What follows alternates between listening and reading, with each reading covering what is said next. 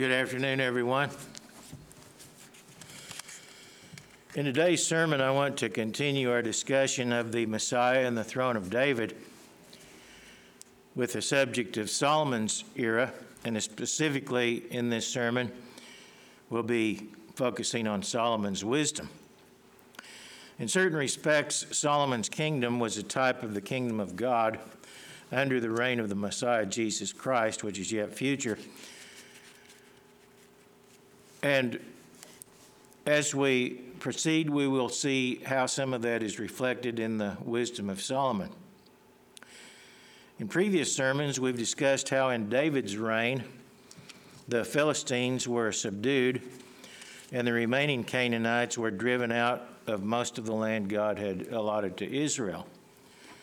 So where did those people go, those people that were driven out, the Canaanites? One answer as a point of interest is that they went to what is now Morocco, at least some of them did, which is in northwest Africa. Dr. Barry Fell in Saga America quotes several Greek and Arab historians who state, quote, that the Moroccans are descended from migrants who came from Canaan in Phoenicia, and that they originally left their Phoenician homeland at the time of the wars of the Hebrew king David. Now, a couple of things to notice about this quote, and by the way, this is a tradition from the Moroccans themselves. That's who they believe they are. And notice in this quote that Canaan, the land of Canaan, where Israel was living, is identified here as part of Phoenicia. And as we've mentioned before, Phoenicia was originally a term that was applied to the entire east coast of the Mediterranean, the countries and cities along the east coast of the Mediterranean where not only Tyre and Sidon were, but also where Israelite territory was. And in this quote, Canaan, the land of Canaan, which these people fled from, is part of Phoenicia. They fled and the Israelites replaced them where they fled from. Now, neither the Hebrews nor the Canaanites called themselves Phoenicians, but that's how they came to be known by other nations, and that's important in discussing Solomon and David and what happened to Israel during that era. As a result of Israel's hegemony over the Near East, which occurred with the conquests of David, Solomon's era was an era of peace.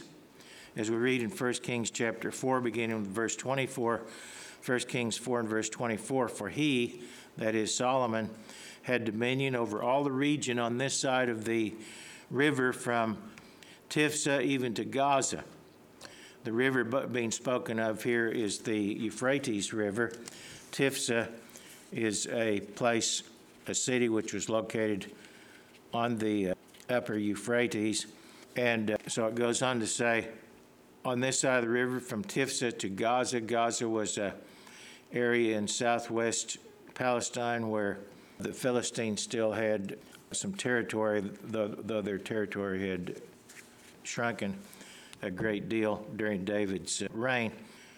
Namely, over all the kings on this side of the river, and he had peace on every side all around him, and Judah and Israel dwelt safely, each man under his vine and his fig tree from Dan as far as Beersheba, all the days of Solomon. Dan would be the northernmost tribe of the tribes of Israel. Beersheba was near the southern border of Israel at the time. So there was peace in Israel and Judah. And notice there, even though it was a united kingdom, they are mentioned separately here in this particular passage of Scripture. When Solomon was inaugurated as king of Israel, God appeared to him at Gibeon, where the tabernacle of Moses was at the time. And God asked Solomon what he would desire. As we read in 1 Kings chapter 3, beginning with verse 5. At Gibeon, the Lord appeared to Solomon in a dream by night, and God said, "Ask, what shall I give you?" And Solomon said, "You've shown great mercy to your servant David my father, because he walked before you in truth, in righteousness, and in uprightness of heart with you. You have continued this great kindness for him, and you have given him a son to sit on his throne as it is this day. Now, O Lord my God, you have made your servant king instead of David my father, but I am a little child. I do not know how to go out or come in, and your servant is in the midst of your people, whom you have chosen, a great people, too numerous to be numbered or counted. Therefore give to your servant an understanding heart to judge your people, that I may discern between good and evil. For who is able to judge this great people of yours?" The speech pleased the Lord that Solomon had asked this thing. Then God said to him, "Because you have asked this thing, and have not asked long life for yourself, nor have asked riches for yourself, nor have asked the life of your enemies, but have asked for yourself understanding to discern justice, behold, I have done according to your words. See, I have given you a wise and understanding heart, so that there has not been anyone like you before, nor shall any like you arise after you. And I have also given you what you have not asked, both riches and honor, so that there shall not be anyone like you from among the kings all your days. So if you walk in my ways to keep my statutes and my commandments, as your father walked, then I will lengthen your days."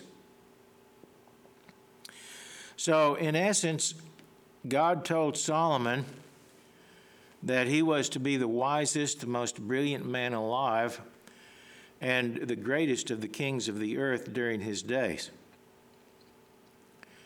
That means he would be greater than the kings of Babylon, of Assyria, of Egypt, and of any place else on earth at that time. The scriptures teach that wisdom and knowledge come from God. Paul wrote that in the Father in Christ, in Colossians 2 and verse 3, in the Father in Christ are hidden all the treasures of wisdom and knowledge, Colossians 2 and verse 3. And we're told in Proverbs 2 and verse 6, that God is the source of wisdom.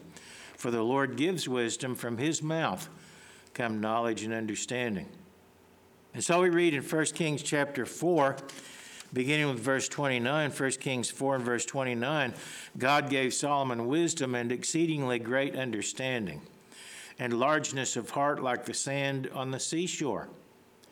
Thus Solomon's wisdom excelled the wisdom of all the men of the East, and all the wisdom of Egypt. Now, this is a profound statement. One can just read over this hurriedly and not really think about it and miss the impact of what is being said here. This says that Solomon's wisdom excelled all the wisdom of all the men of the East.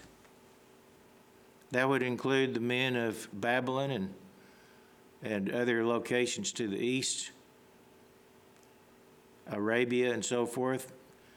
And his wisdom excelled the wisdom of Egypt. Now, Egypt was a very advanced culture and society, an ancient culture,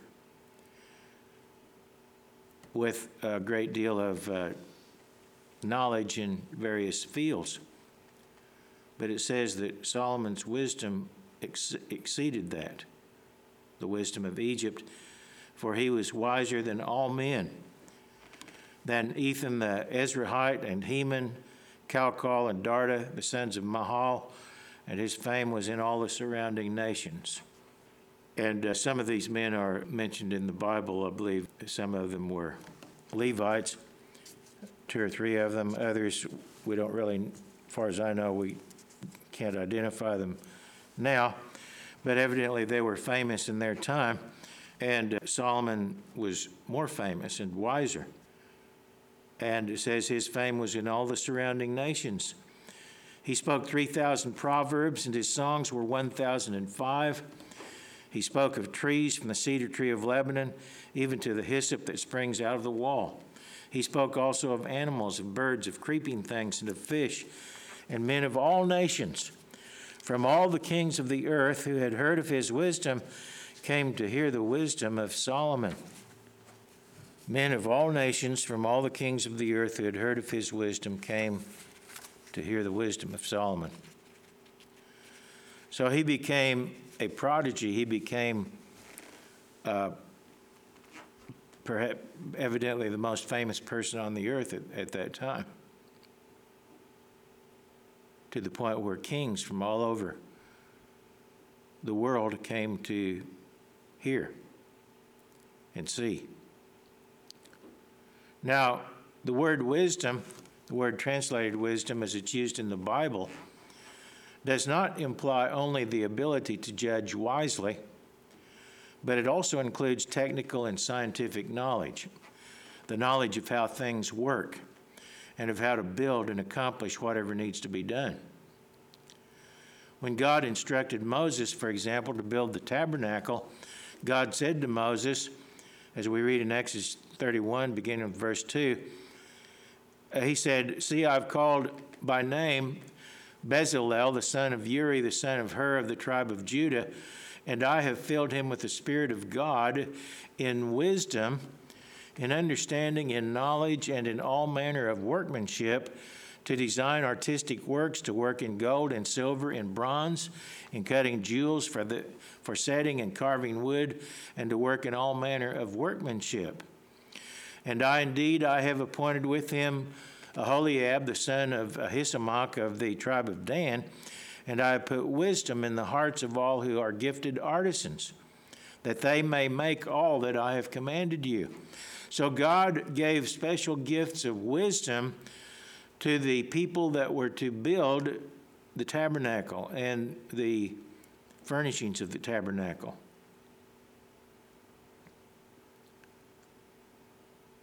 In Psalm 104, we read of God stretching out the heavens, laying the foundations of the earth as the creator. We read of him creating life upon the earth, of causing vegetation to grow to provide for the needs of man and beast. We read of him governing the motions of the heavens. And in verse 24, it says, Psalm 104, verse 24, "O Lord, how manifold are your works! In wisdom you have made them all." So again, wisdom is not just making wise decisions in an administrative sense, but it goes far beyond that into virtually every aspect of knowledge and understanding. Solomon was a writer of prose, of poetry, and of song. He was a biologist studying plants and animals. He no doubt had a knowledge of engineering, as he was a great builder. Also, he understood mathematics, astronomy, navigation, trade, and no doubt other disciplines. According to Josephus, Abraham had brought to the Egyptians the knowledge of mathematics and astronomy. And the Egyptians developed advanced knowledge in these fields, as witnessed by the Great Pyramid, which incorporates sophisticated knowledge of mathematics, engineering, and astronomy into its design and construction. And yet we're told Solomon's wisdom exceeded that of all others who had come before, that his wisdom exceeded the wisdom of Egypt, which is astounding. In many ways, the technology of the ancient world of Abraham and others who lived in his era and even before was highly advanced, contrary to the opinions of many. Their knowledge of and understanding of technology and science was far advanced beyond what is generally understood. Cyrus Gordon, in his book Before Columbus, states that in the available knowledge of them, ancient cultures exhibit, quote, a high development of the exact sciences and technologies. Now, Cyrus Gordon is no longer living, but he was a very accomplished archaeologist and historian. And he said that the ancient cultures exhibit a high development of the exact sciences and technology.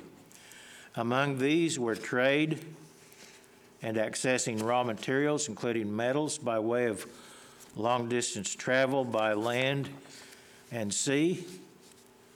This travel was intercontinental and transoceanic, including voyages across the Atlantic and Pacific Oceans. And some of this is documented in that book, Before Columbus, as well as other sources.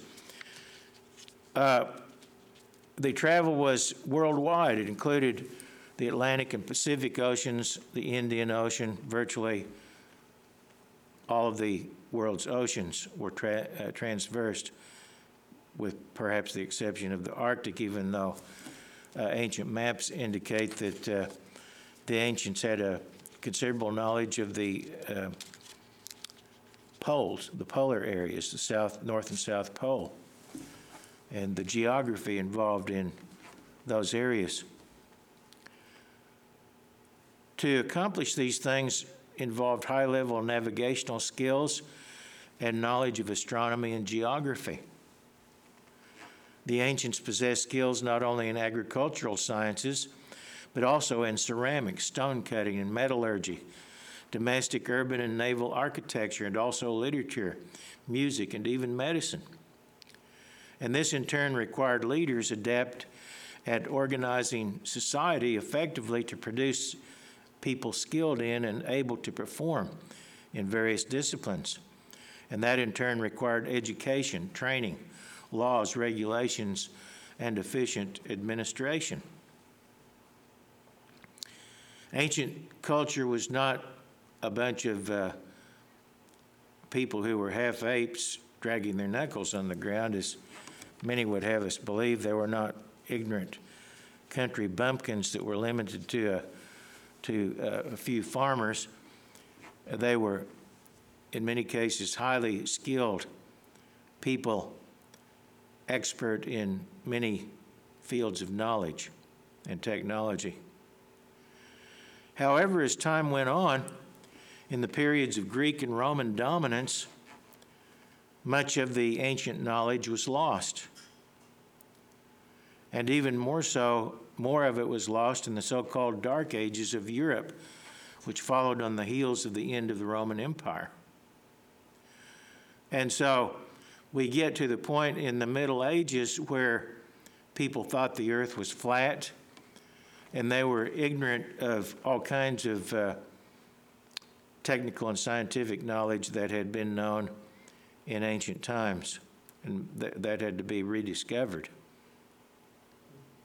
through a gradual process. It took hundreds of years.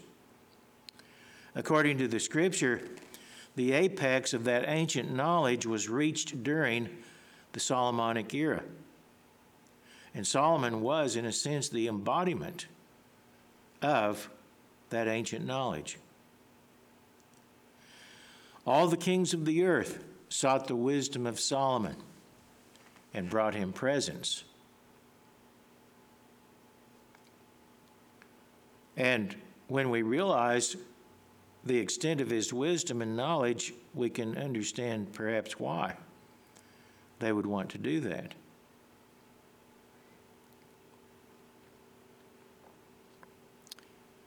We might ask, is this an exaggeration, where it says in 2 Chronicles 9 and verse 23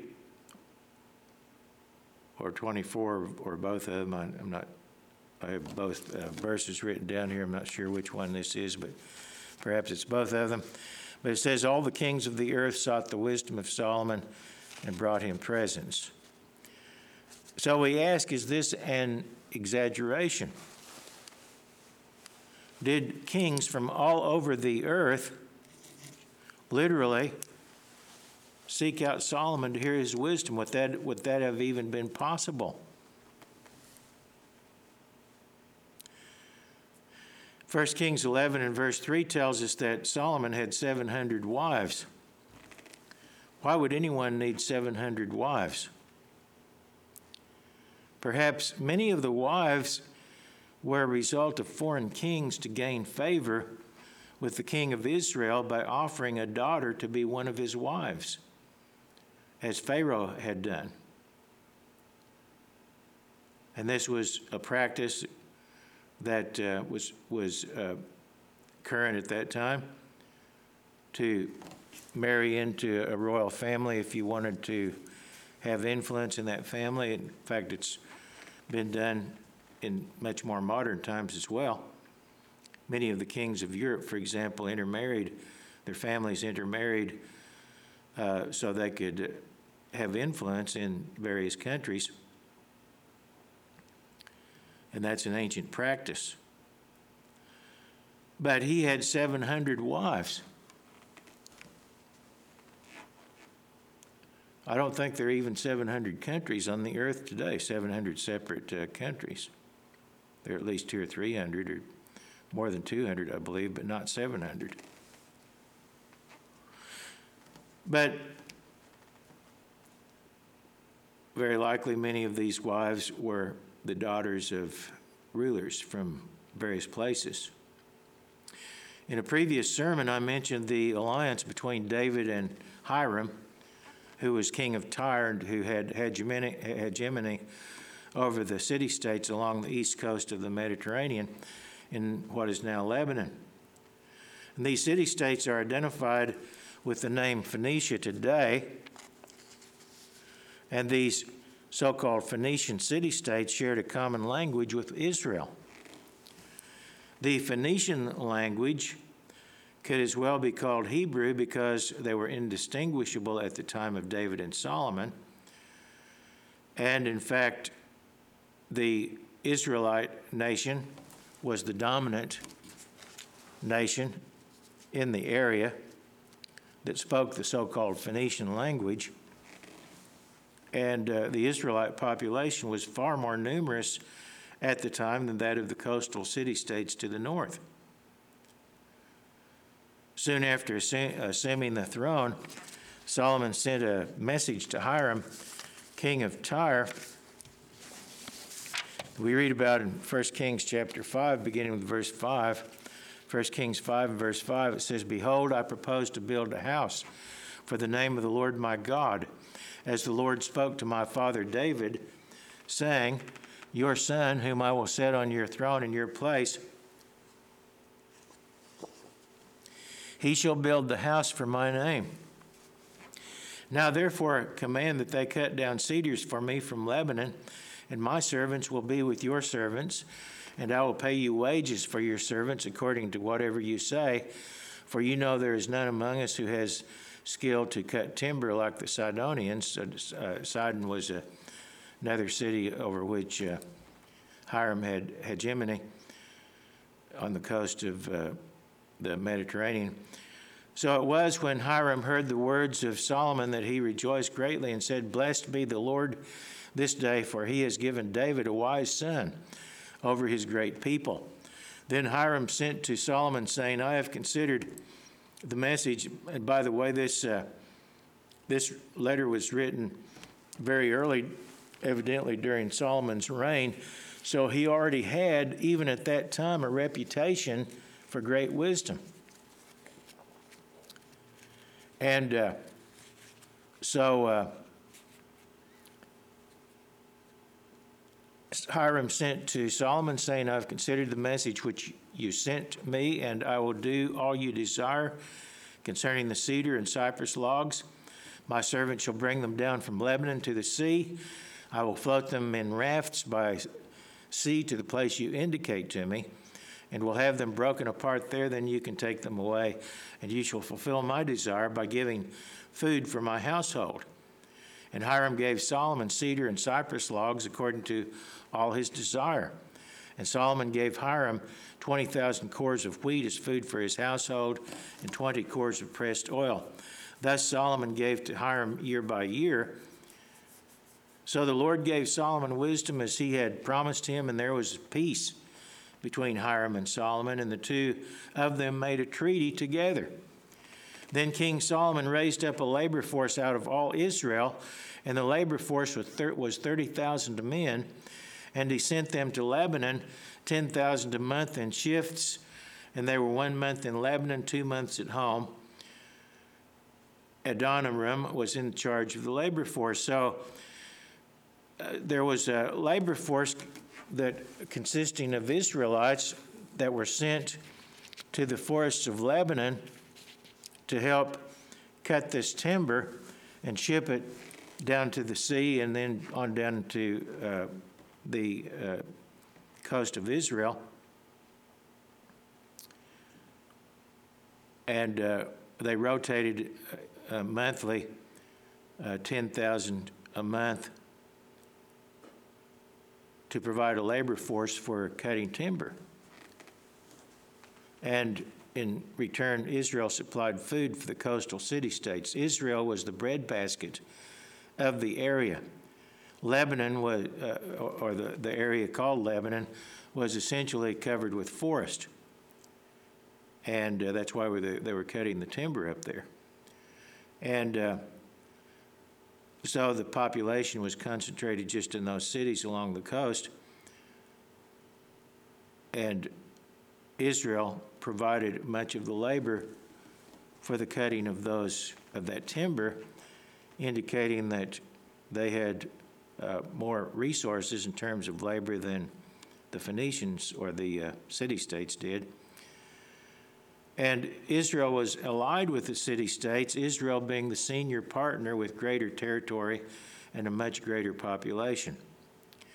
We read in 1 Kings 4 and verse 20, 1 Kings 4 and verse 20, Judah and Israel were as numerous as the sand by the sea in multitude, eating and drinking and rejoicing. So Solomon reigned over all kingdoms of the river to the land of the Philistines, the river again, in this case being the Euphrates, as far as the border of Egypt. And they brought tribute and served Solomon all the days of his life. So notice that Israel and Judah had a great amount of people, number of people, a huge population, as numerous as the sand by the sea in multitude. God had promised Jacob, or Israel, in Genesis 32 and verse 12. Genesis 32 and verse 12, God had told Israel, I will make your descendants as the sand of the sea, which cannot be numbered for multitude. As this population grew, it had to have room to expand. And we might ask, where did these multitudes of people go, this burgeoning population? And actually, there are several answers to that question. And one answer is that history records that the so-called Phoenicians, otherwise known as Israelites, as well as citizens of the city-states along the coast, established colonies in various places in the Mediterranean and on coastal areas of the Atlantic Ocean. Now we have a map here on the screen, and that map shows the western end of the Mediterranean up to you see the strait, what's called the Strait of Gibraltar now. That line going across the Mediterranean there is a line representing navigation between the eastern end of the Red Sea and navigation across the Mediterranean through the Strait of Gibraltar and to the western coast of Europe, along the Atlantic, and the western coast of Africa along the Atlantic, where there were colonies established and cities established by the so-called Phoenicians or the Israelites. And they settled in those cities and spread out eventually to large areas in North Africa and Spain, especially. We read, this is a quote from the book, The Lost 10 Tribes of Israel Found by Stephen Collins, and it states here in this book, the Phoenicians planted many colonies wherever their navies sailed. Many Phoenician colonies were located in Mediterranean Africa, Sicily, Sardinia, Corsica, Spain, and the coast of Morocco. Morocco is, if you look to the left side of that image there of the coast of Africa, Morocco is on the northwest corner. That's where Morocco would be located, of Africa. And he goes on to say, George Rawlinson was a historian who wrote a book about the Phoenicians. George Rawlinson adds that in the space of about 300 years, from 1100 to 800 BC, Phoenician colonists occupied all the most eligible of the mid-African sites, from Leptis Magna to Hippo Regina, which is 400 miles further westward.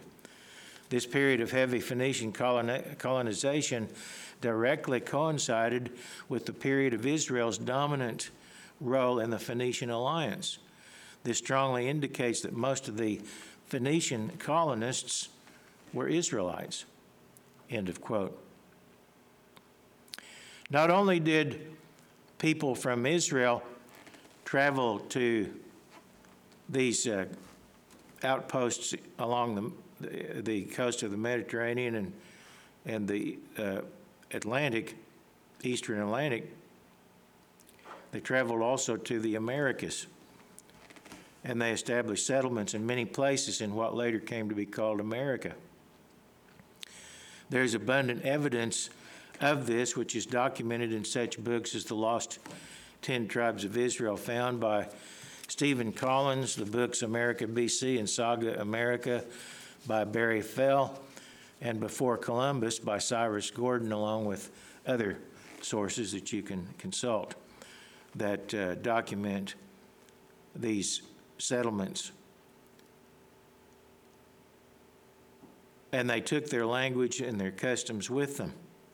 They left inscriptions and they left traces of their presence in many locations to which they traveled. Phoenician, in other words, Hebrew, inscriptions dating to the era of the Israelite kings, which was from about, in the 11th century BC to the time of the Assyrian conquest that led to the deportation of the last of the Israelites in 721 or thereabouts BC.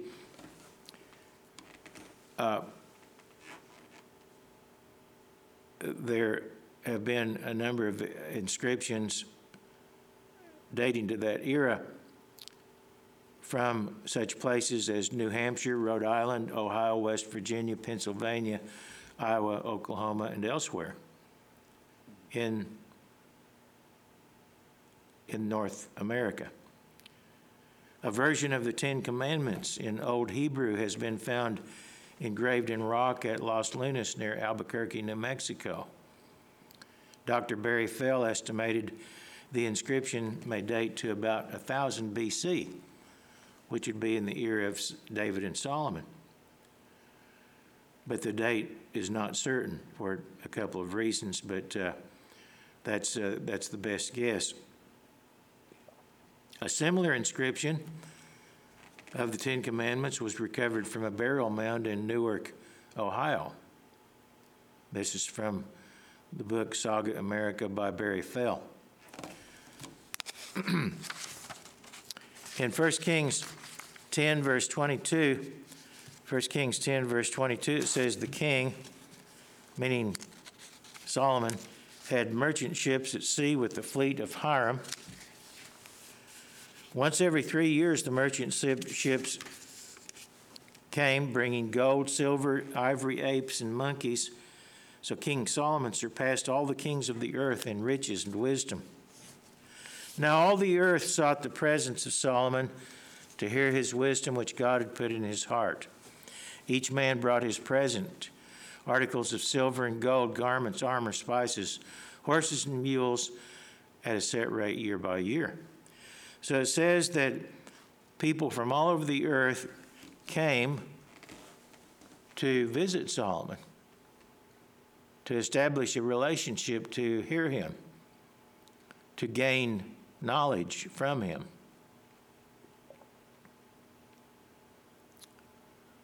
In a way, it's similar to great universities in places like Britain and the United States in the modern era, where people from all over the world have sent students to be taught at those universities.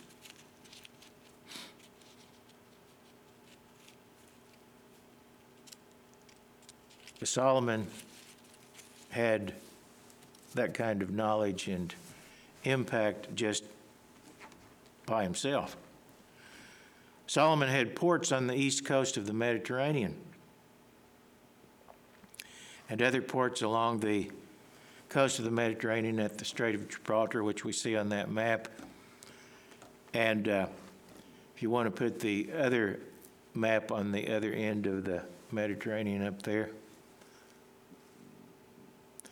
that is the east coast of the Mediterranean, the blue area there, bordering the beige, which is the land area.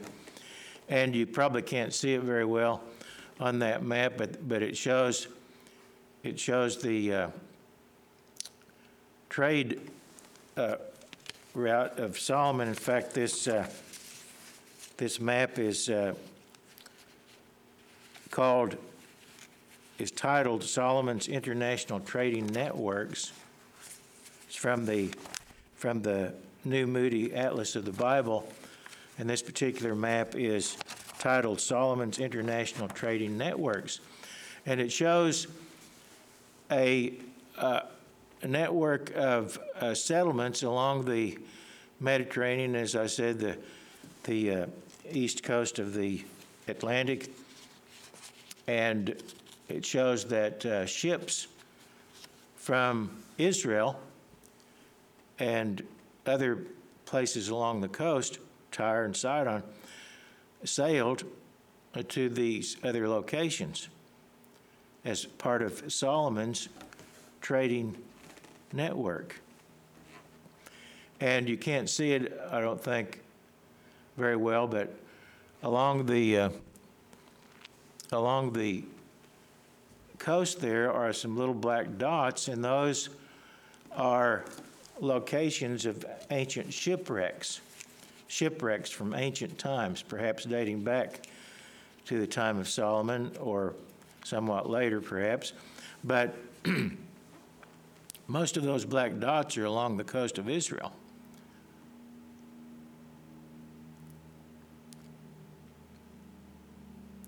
Solomon had another fleet, which was based on the tongue of the Red Sea at Ezion-Geber, and that's also shown on the map. The body of water that you see on the map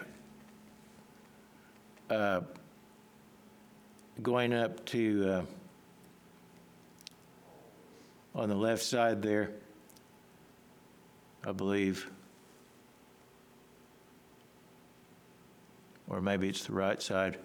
Anyway, I believe it's the left side, but it is the location right at the tip where the water meets the land there at the northern end. It is where Ezion-Geber was, and it's where Solomon's southern fleet was based. We read in 1 Kings 9, verse 26, beginning with verse 26, 1 Kings 9, King Solomon also built a fleet of ships at Ezion-Geber, which is near Elat on the shore of the Red Sea in the land of Edom. That is the land that had belonged to Edom, but they had been defeated and Israel absorbed that area. Then Hiram sent his servants with the fleet, seamen who knew the sea, to work with the servants of Solomon. And they went to Ophir and acquired 420 talents of gold from there and brought it to King Solomon. Now, the location of Ophir is disputed, but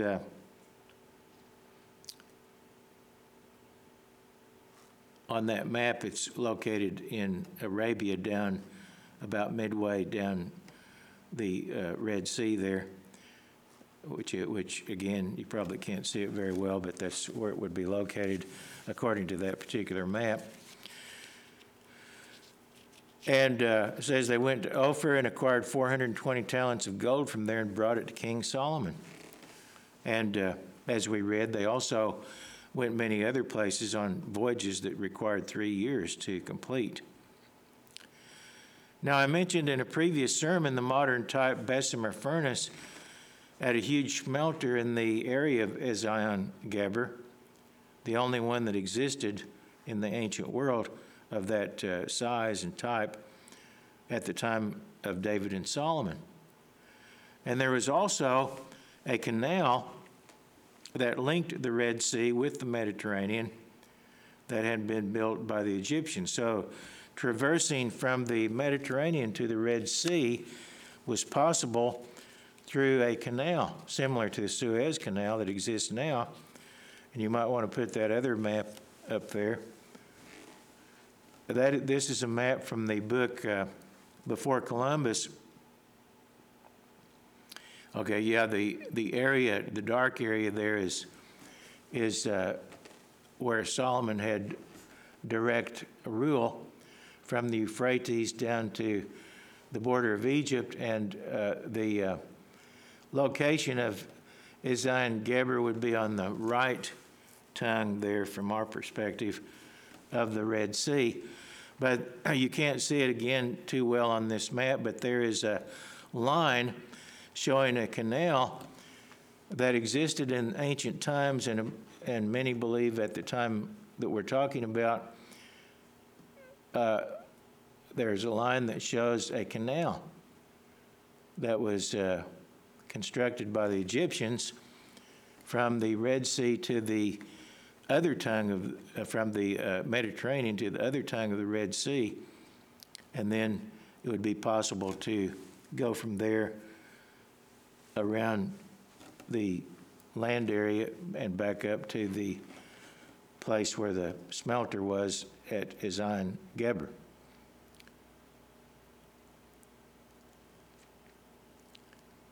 And this map to the left of the dark area there, you see 3 lines coming out from the coastal area and pointed eastward. That is labeled well,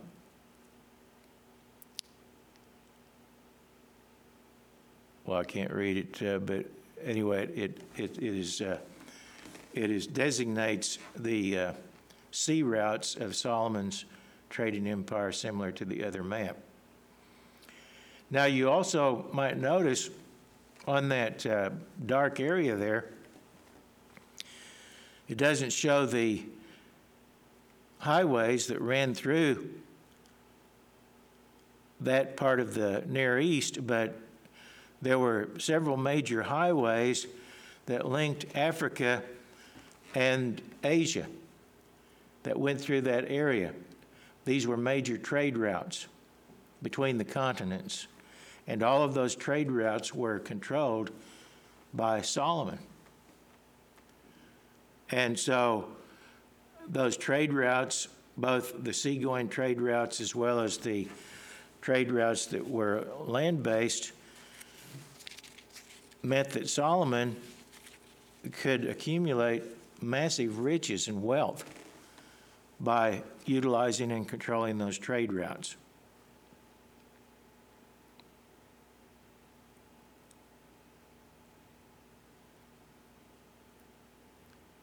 Besides being allied with the Tyrians, Solomon was also allied with the Egyptians through his marriage to the daughter of Pharaoh. We read in 1 Kings 3 and verse 1. 1 Kings 3 and verse 1, now Solomon made a treaty with Pharaoh, king of Egypt, and married Pharaoh's daughter. Then he brought her to the city of David until he had finished building his own house and the house of the Lord and the wall around Jerusalem. Evidence exists that Libyan crews from Egypt and Hebrew Phoenician crews sailed together at times. There was a tripartite alliance with Israel at the head of the alliance, and Egypt and the Tyrian cities were also allied. And these were the major seafaring nations, as well as the major land-based power of the era. And evidence that crews from Libya is to the east of Egypt proper, and it was an area that was controlled by Egypt to a large extent in ancient times, and they drew many of their sailors from Libya. And Libya had a somewhat different language from Egypt. It was similar to the Egyptian language, but it also was distinct in certain respects. And so reading or writing Libyan and Egyptian would be somewhat similar but also different. A stela, which is basically just a rock that has engravings on it, found in Iowa, contains joint inscriptions in 3 languages. These languages are Iberian Punic, which is a dialect of Hebrew spoken in the western Mediterranean by Hebrew/Phoenician colonists, ancient Libyan, and Egyptian. These 3 languages are on this stela that was found in Iowa.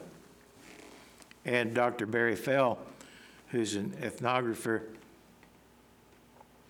believes that the stela indicates Iberian speakers were living in Iowa in the 9th century BC. Iberia is basically indicates people who were of Hebrew descent.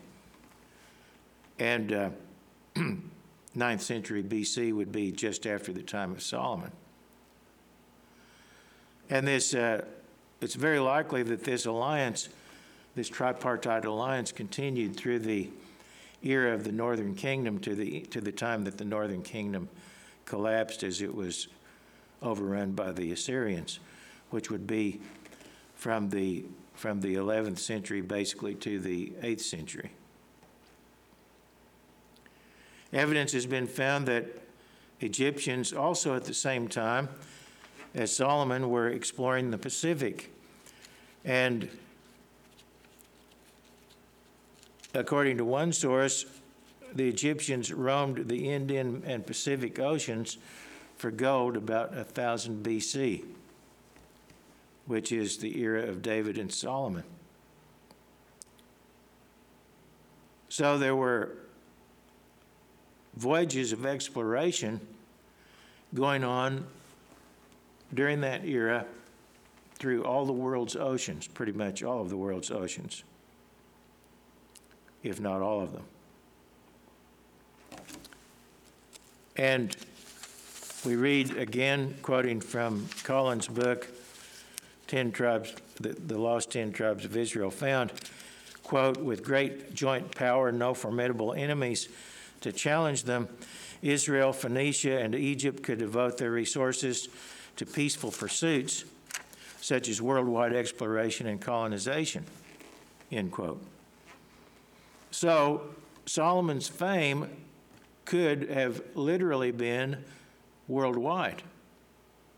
And kings or rulers from far-flung places on the earth, including places in the Pacific Ocean, North and South America, as well as other places, India, even China. Kings and rulers from all of those places could indeed have sought out Solomon, as the Bible says. Stephen Collins suggests that one important development that can be attributed to Solomon is the invention of the Hebrew alphabet. The word alphabet, our English word alphabet, actually comes from the first two letters of the Hebrew alphabet, Aleph and Bet, or Beth, as it could be pronounced, more commonly be pronounced Bet. Aleph and Bet are the first two letters of the Hebrew alphabet, and that's where the term alphabet comes from, those two letters. The historian George Rawlinson is quoted as saying, quote, "Letters, if not their actual invention, received at their hands, that is, the hands of the Phoenicians, modifications and improvements, and are traceable in all the alphabets of civilized nations of the present day." So English uses that alphabet. Nearly all modern languages, with a few exceptions, use it.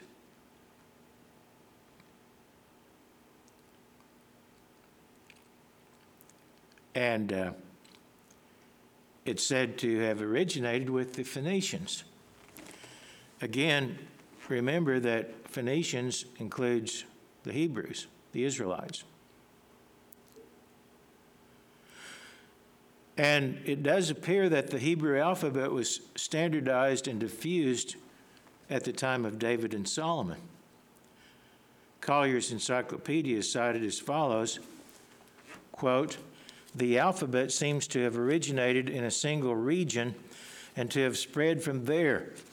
It appears in perfect form in inscriptions from Phoenicia at the end of the second or the beginning of the first millennium BC. That's the era of the United Kingdom, the era of David and Solomon. And so its perfected form, its more developed form is traced to the time of David and Solomon. However, Solomon did not invent the alphabet. He did not invent the alphabet, but he may well have had a hand in its final development to a standardized form, and almost certainly had a very strong influence on its diffusion to other areas of the world. And it spread from that area you're looking at on that map to the rest of the world. Now, the Bible tells us that God wrote the words of the law on tablets of stone. We read in Deuteronomy 4, verse 12. Deuteronomy 4 and verse 12, "The Lord spoke to you out of the midst of the fire." Moses was speaking to the Israelites. "You heard the sound of the words and saw no form. You only heard a voice. So he declared to you his covenant, which he commanded you to perform, the 10 commandments, and he wrote them on 2 tablets of stone." He wrote them on 2 tablets of stone, the 10 commandments. Now, God could have written them in Egyptian hieroglyphics, or he could have written them in cuneiform script, but it's far more likely that he wrote the commandments in Hebrew, using the Hebrew alphabet. A scholar named Douglas Petrovich has done groundbreaking research in translating several inscriptions from Egypt, Sinai, and Israel. some of which date as far back as the 19th century BC. Some of them date to near the time of the Exodus from Egypt. And these inscriptions are written in a script that Dr. Petrovich calls the proto-consonantal consonantal script, which, as in his words, which universally is accepted as the world's oldest alphabet. Proto-consonantal script. Now, in the Hebrew language, originally only the consonants were written. That's why it's called the proto-consonantal script, because it is an early form of the Hebrew alphabet. And Dr. Petrovich has written somewhat extensively on these inscriptions. In fact, he wrote a book about them.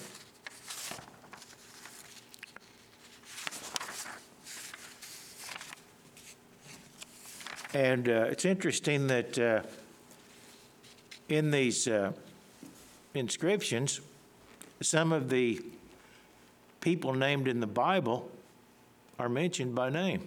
For example, the name of Moses is mentioned, as well as some other individuals whose names we know from the Bible. Now remember, these inscriptions are on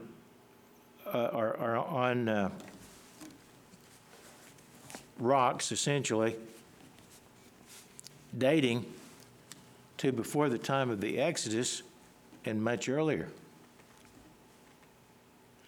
Dr. Petrovich believes that Joseph is probably the one that actually invented the alphabet.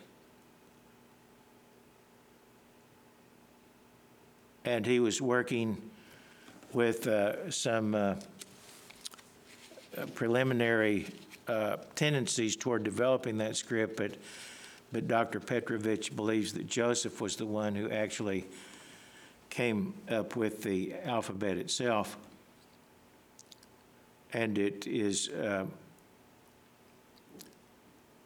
the figures were borrowed from Egyptian hieroglyphics, but they were made into a phonetic alphabet. And then the shape or the exact form of the figures developed and changed slightly over time to what is now the modern Hebrew alphabet. God evidently wanted a written language simple enough that it could easily be learned by a large population. Remember, at the time of Joseph, it was just Israel and his sons and their families. Israel had not grown into a large population yet at that time.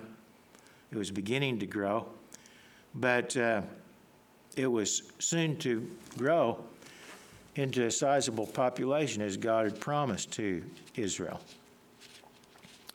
The Hebrew alphabet consists of 22 consonantal phonemes, or sounds, based on the consonant.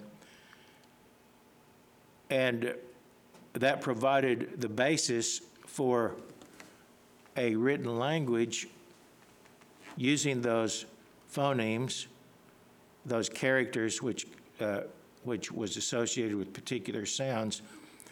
And that provided the basis for the written language, which was the same as the Hebrew language that was spoken.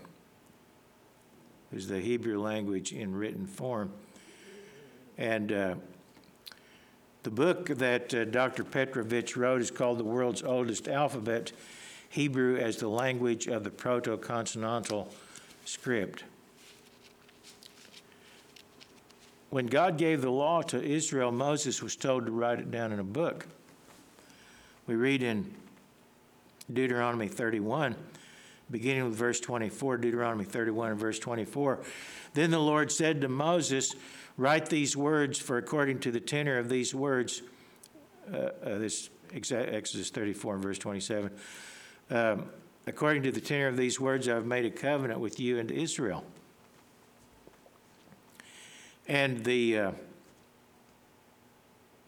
so he was told to write down the words of the law that God had given him on Mount Sinai, which was not just the Ten Commandments, but there were a number of ancillary laws that were given as well that Moses had to write down. That's why he was on the mountain for 40 days receiving the law, which he had to write down in a book. And so obviously he had to have a language to write it down in. And so the book of the law that Moses wrote down was to be preserved by the priests of Israel, and it was to be kept, you might say the original or the primary copy was to be kept in the Ark of the Covenant. And so we read in Deuteronomy 31 and verse 24, Deuteronomy 31 verse 24, so it was when Moses had completed writing the words of this law in a book, when they were finished, that Moses commanded the Levites who bore the Ark of the Covenant of the Lord, saying, take this book of the law and put it beside the Ark of the Covenant of the Lord your God, that it may be there as a witness against you. Now, there's no evidence that I know of to indicate that that book was written in any other language but Hebrew. There's no evidence that it was written down in hieroglyphics or cuneiform or any other written type of script. Any future king of Israel was to write a copy of the law for himself and read it daily. As we read in Deuteronomy 17, beginning with verse 18, Deuteronomy 17, verse 18, it shall be when he, that is the king, sits on the throne of his kingdom, that he shall write for himself a copy of this book, or this law, in a book, and from the one before the priests, the Levites, and it shall be with him, and he shall read it all the days of his life, that he may learn to fear the Lord his God and be careful to observe all the words of this law and these statutes. So each king was required to make their own copy of the book of the law. Now, I might mention that among the priests and the Levites, from that time to the destruction of the temple in Jerusalem, the official copy of the law was kept in the temple. Now, there were other copies that were made, but there was one official copy which was kept in the temple. And I'm not sure how it was preserved through the Exodus into Babylon, but it was preserved because we read of it after the Exodus being in the temple, and it was used by Ezra and Nehemiah and so forth. And it existed even to the time of the destruction of the temple, where it was secreted away, and no one knows exactly where the Ark of the Covenant is now, but that's where it was kept. Of course, there were many copies of it as well, but there was one official copy that was kept by the priests. Not everyone in ancient Israel had a copy of the complete book of the law, but they were instructed to write down the basic precepts of that law, the Ten Commandments, and keep them as frontlets between their eyes.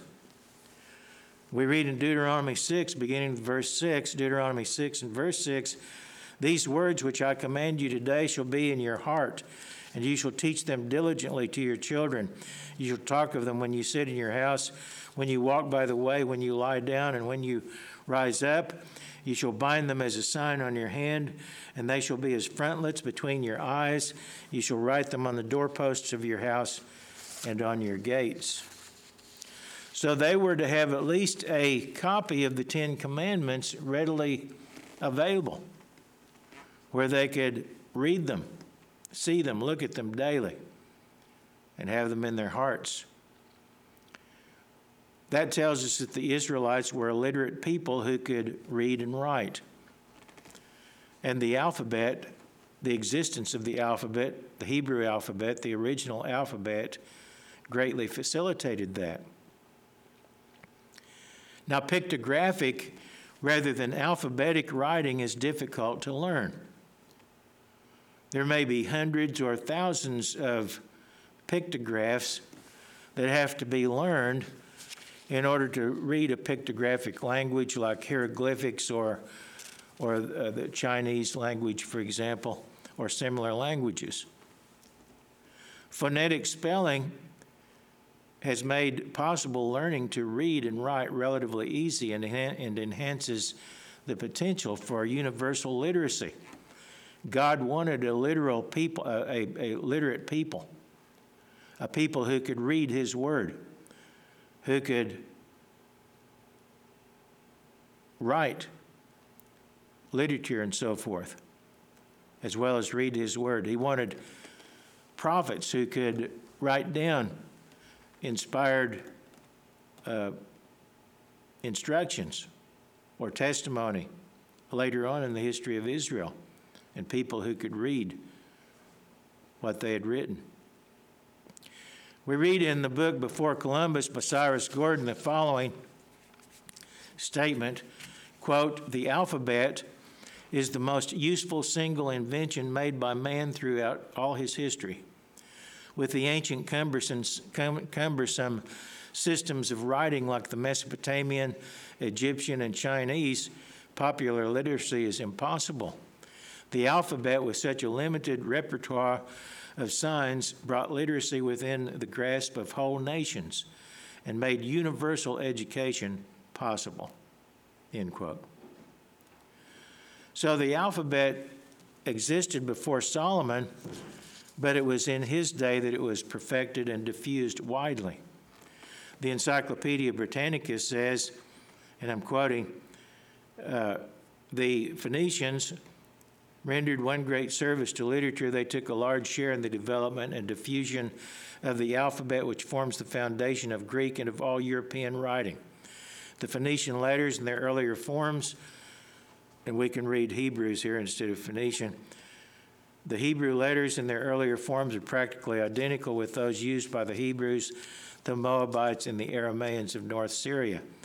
They're not practically identical, they are identical.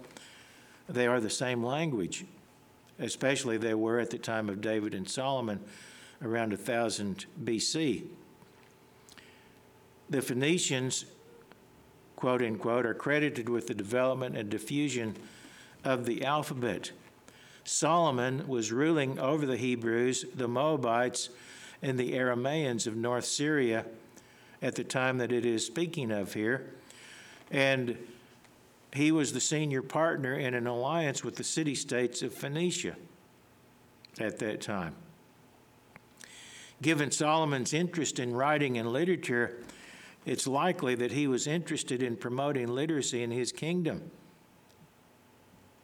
In fact, we know that that's the case because it's reflected in the book of Proverbs, which is replete with admonitions to get wisdom, to get knowledge, to get understanding. Solomon was extremely interested in encouraging the population to become educated, to become a learned population. He was very interested in writing and literature, and so it follows that it's very likely that he was interested in promoting literacy, which we see evidence of, and this would have given impetus to the development and dissemination of phonetic writing of the Hebrew language. And these ideas quickly spread as the Israelite empire was dominant in the Near East and the Mediterranean, and in fact was the most powerful nation on earth at that time. And we see the evidence here in these maps, some of it. Cyrus Gordon points out that the Hebrew alphabet was also tied to the calendar and a numerical system. He comments that the men behind the alphabet, quoting from the book Before Columbus, the men behind the alphabet, quote, far from being primitive, were advanced in science and technology. They fostered mathematics, astronomy, and time reckoning, as well as the techniques that make land and naval architecture, navigation, and cartography. They spread the principles of economics, law, and religion, as well as the arts of agriculture, animal husbandry, weaving, ceramics, and metallurgy. It was they who developed writing, the factor that makes the study of history possible. And history indicates that Solomon and his kingdom in their time were leaders in all the things mentioned in that list of things we just read. And that being so, it is a reflection of Solomon's wisdom, the wisdom that God gave to him. But Solomon, wise as he was, made tragic errors that drastically affected the future of his kingdom. He became an apostate and began to worship false gods. Now, God had given a warning, even at the time of Moses, concerning the behavior of any future king of Israel. They were told in Deuteronomy 17, beginning with verse 16, Deuteronomy 17 and verse 16, he, the king, that is, the future king, shall not multiply horses for himself, nor cause the people to return to Egypt to multiply horses. For the Lord has said to you, you shall not return that way again. Neither shall he multiply wives for himself, lest his heart turn away, nor shall he greatly multiply silver and gold for himself. Now Solomon did all of these things. He did all of these things, and his wives especially caused him to turn away from God in his heart. And so we read in 1 Kings 11, beginning with verse 4, 1 Kings 11 and verse 4. So it was when Solomon was old that his wives turned his heart after other gods, and his heart was not loyal to the Lord his God, as was the heart of his father David. For Solomon went after Ashtoreth, the goddess of the Sidonians, and after Milcom, the abomination of the Ammonites. Solomon did evil in the sight of the Lord and did not fully follow the Lord, as did his father David. Then Solomon built a high place for Chemosh, the abomination of Moab, on a hill that is east of Jerusalem, and for Molech, the abomination of the people of Ammon. And he did likewise for all his foreign wives who burned incense and sacrificed to their gods. So the Lord became angry with Solomon because his heart had turned from the Lord God of Israel, who had appeared to him twice, and had commanded him concerning this thing that he should not go after other gods. But he did not keep what the Lord had commanded. Therefore, the Lord said to Solomon, because you have done this and have not kept my covenant and my statutes, which I have commanded you, I will surely tear the kingdom away from you and give it to your servant. Nevertheless, I will not do it in your days for the sake of your father David. I will tear it out of the hand of your son. However, I will not tear away the whole kingdom. I will give one tribe to your son for the sake of my servant David and for the sake of Jerusalem, which I have chosen.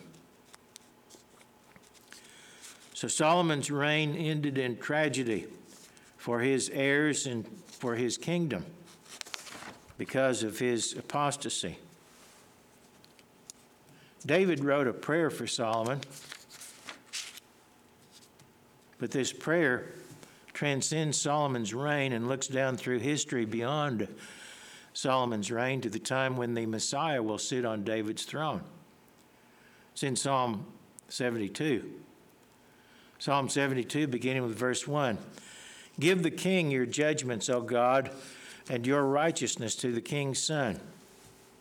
He will judge your people with righteousness and your poor with justice. The mountains will bring peace to the people, and the little hills by righteousness. He will bring justice to the poor of the people. He will save the children of the needy and will break in pieces the oppressor. They shall fear you as long as the sun and moon endure throughout all generations. He shall come down like rain upon the grass before mowing, like showers that water the earth. In his days the righteous shall flourish in abundance of peace until the moon is no more. He shall have dominion also from sea to sea and from the river to the ends of the earth. Now we can see how some of these things were partially fulfilled in Solomon's era, but not by any means completely. Going on, it says in verse 9, those who dwell in the wilderness will bow before him, and his enemies will lick the dust. The kings of Tarshish and of the isles will bring presents. The kings of Sheba and Seba will offer gifts. Yes, all kings shall fall down before him. All nations shall serve him. For he will deliver the needy when he cries, the poor also, and him who has no helper. He will spare the poor and needy, and he will save the souls of the needy. He will redeem their life from oppression and violence, and precious shall be their blood in his sight, and he shall live. And the gold of Sheba will be given to him. Prayer also will be made for him continually, and daily he shall be praised. There will be an abundance of grain in the earth. On the top of the mountains its fruit shall wave like Lebanon, and those of the city shall flourish like grass of the earth. His name shall endure forever. His name shall continue as long as the sun, and men shall be blessed in him. All nations shall call him blessed. Blessed be the Lord God, the God of Israel, who only does wondrous things. And blessed be his glorious name forever. And let the whole earth be filled with his glory. Amen and amen. The prayers of David, the son of Jesse, are ended.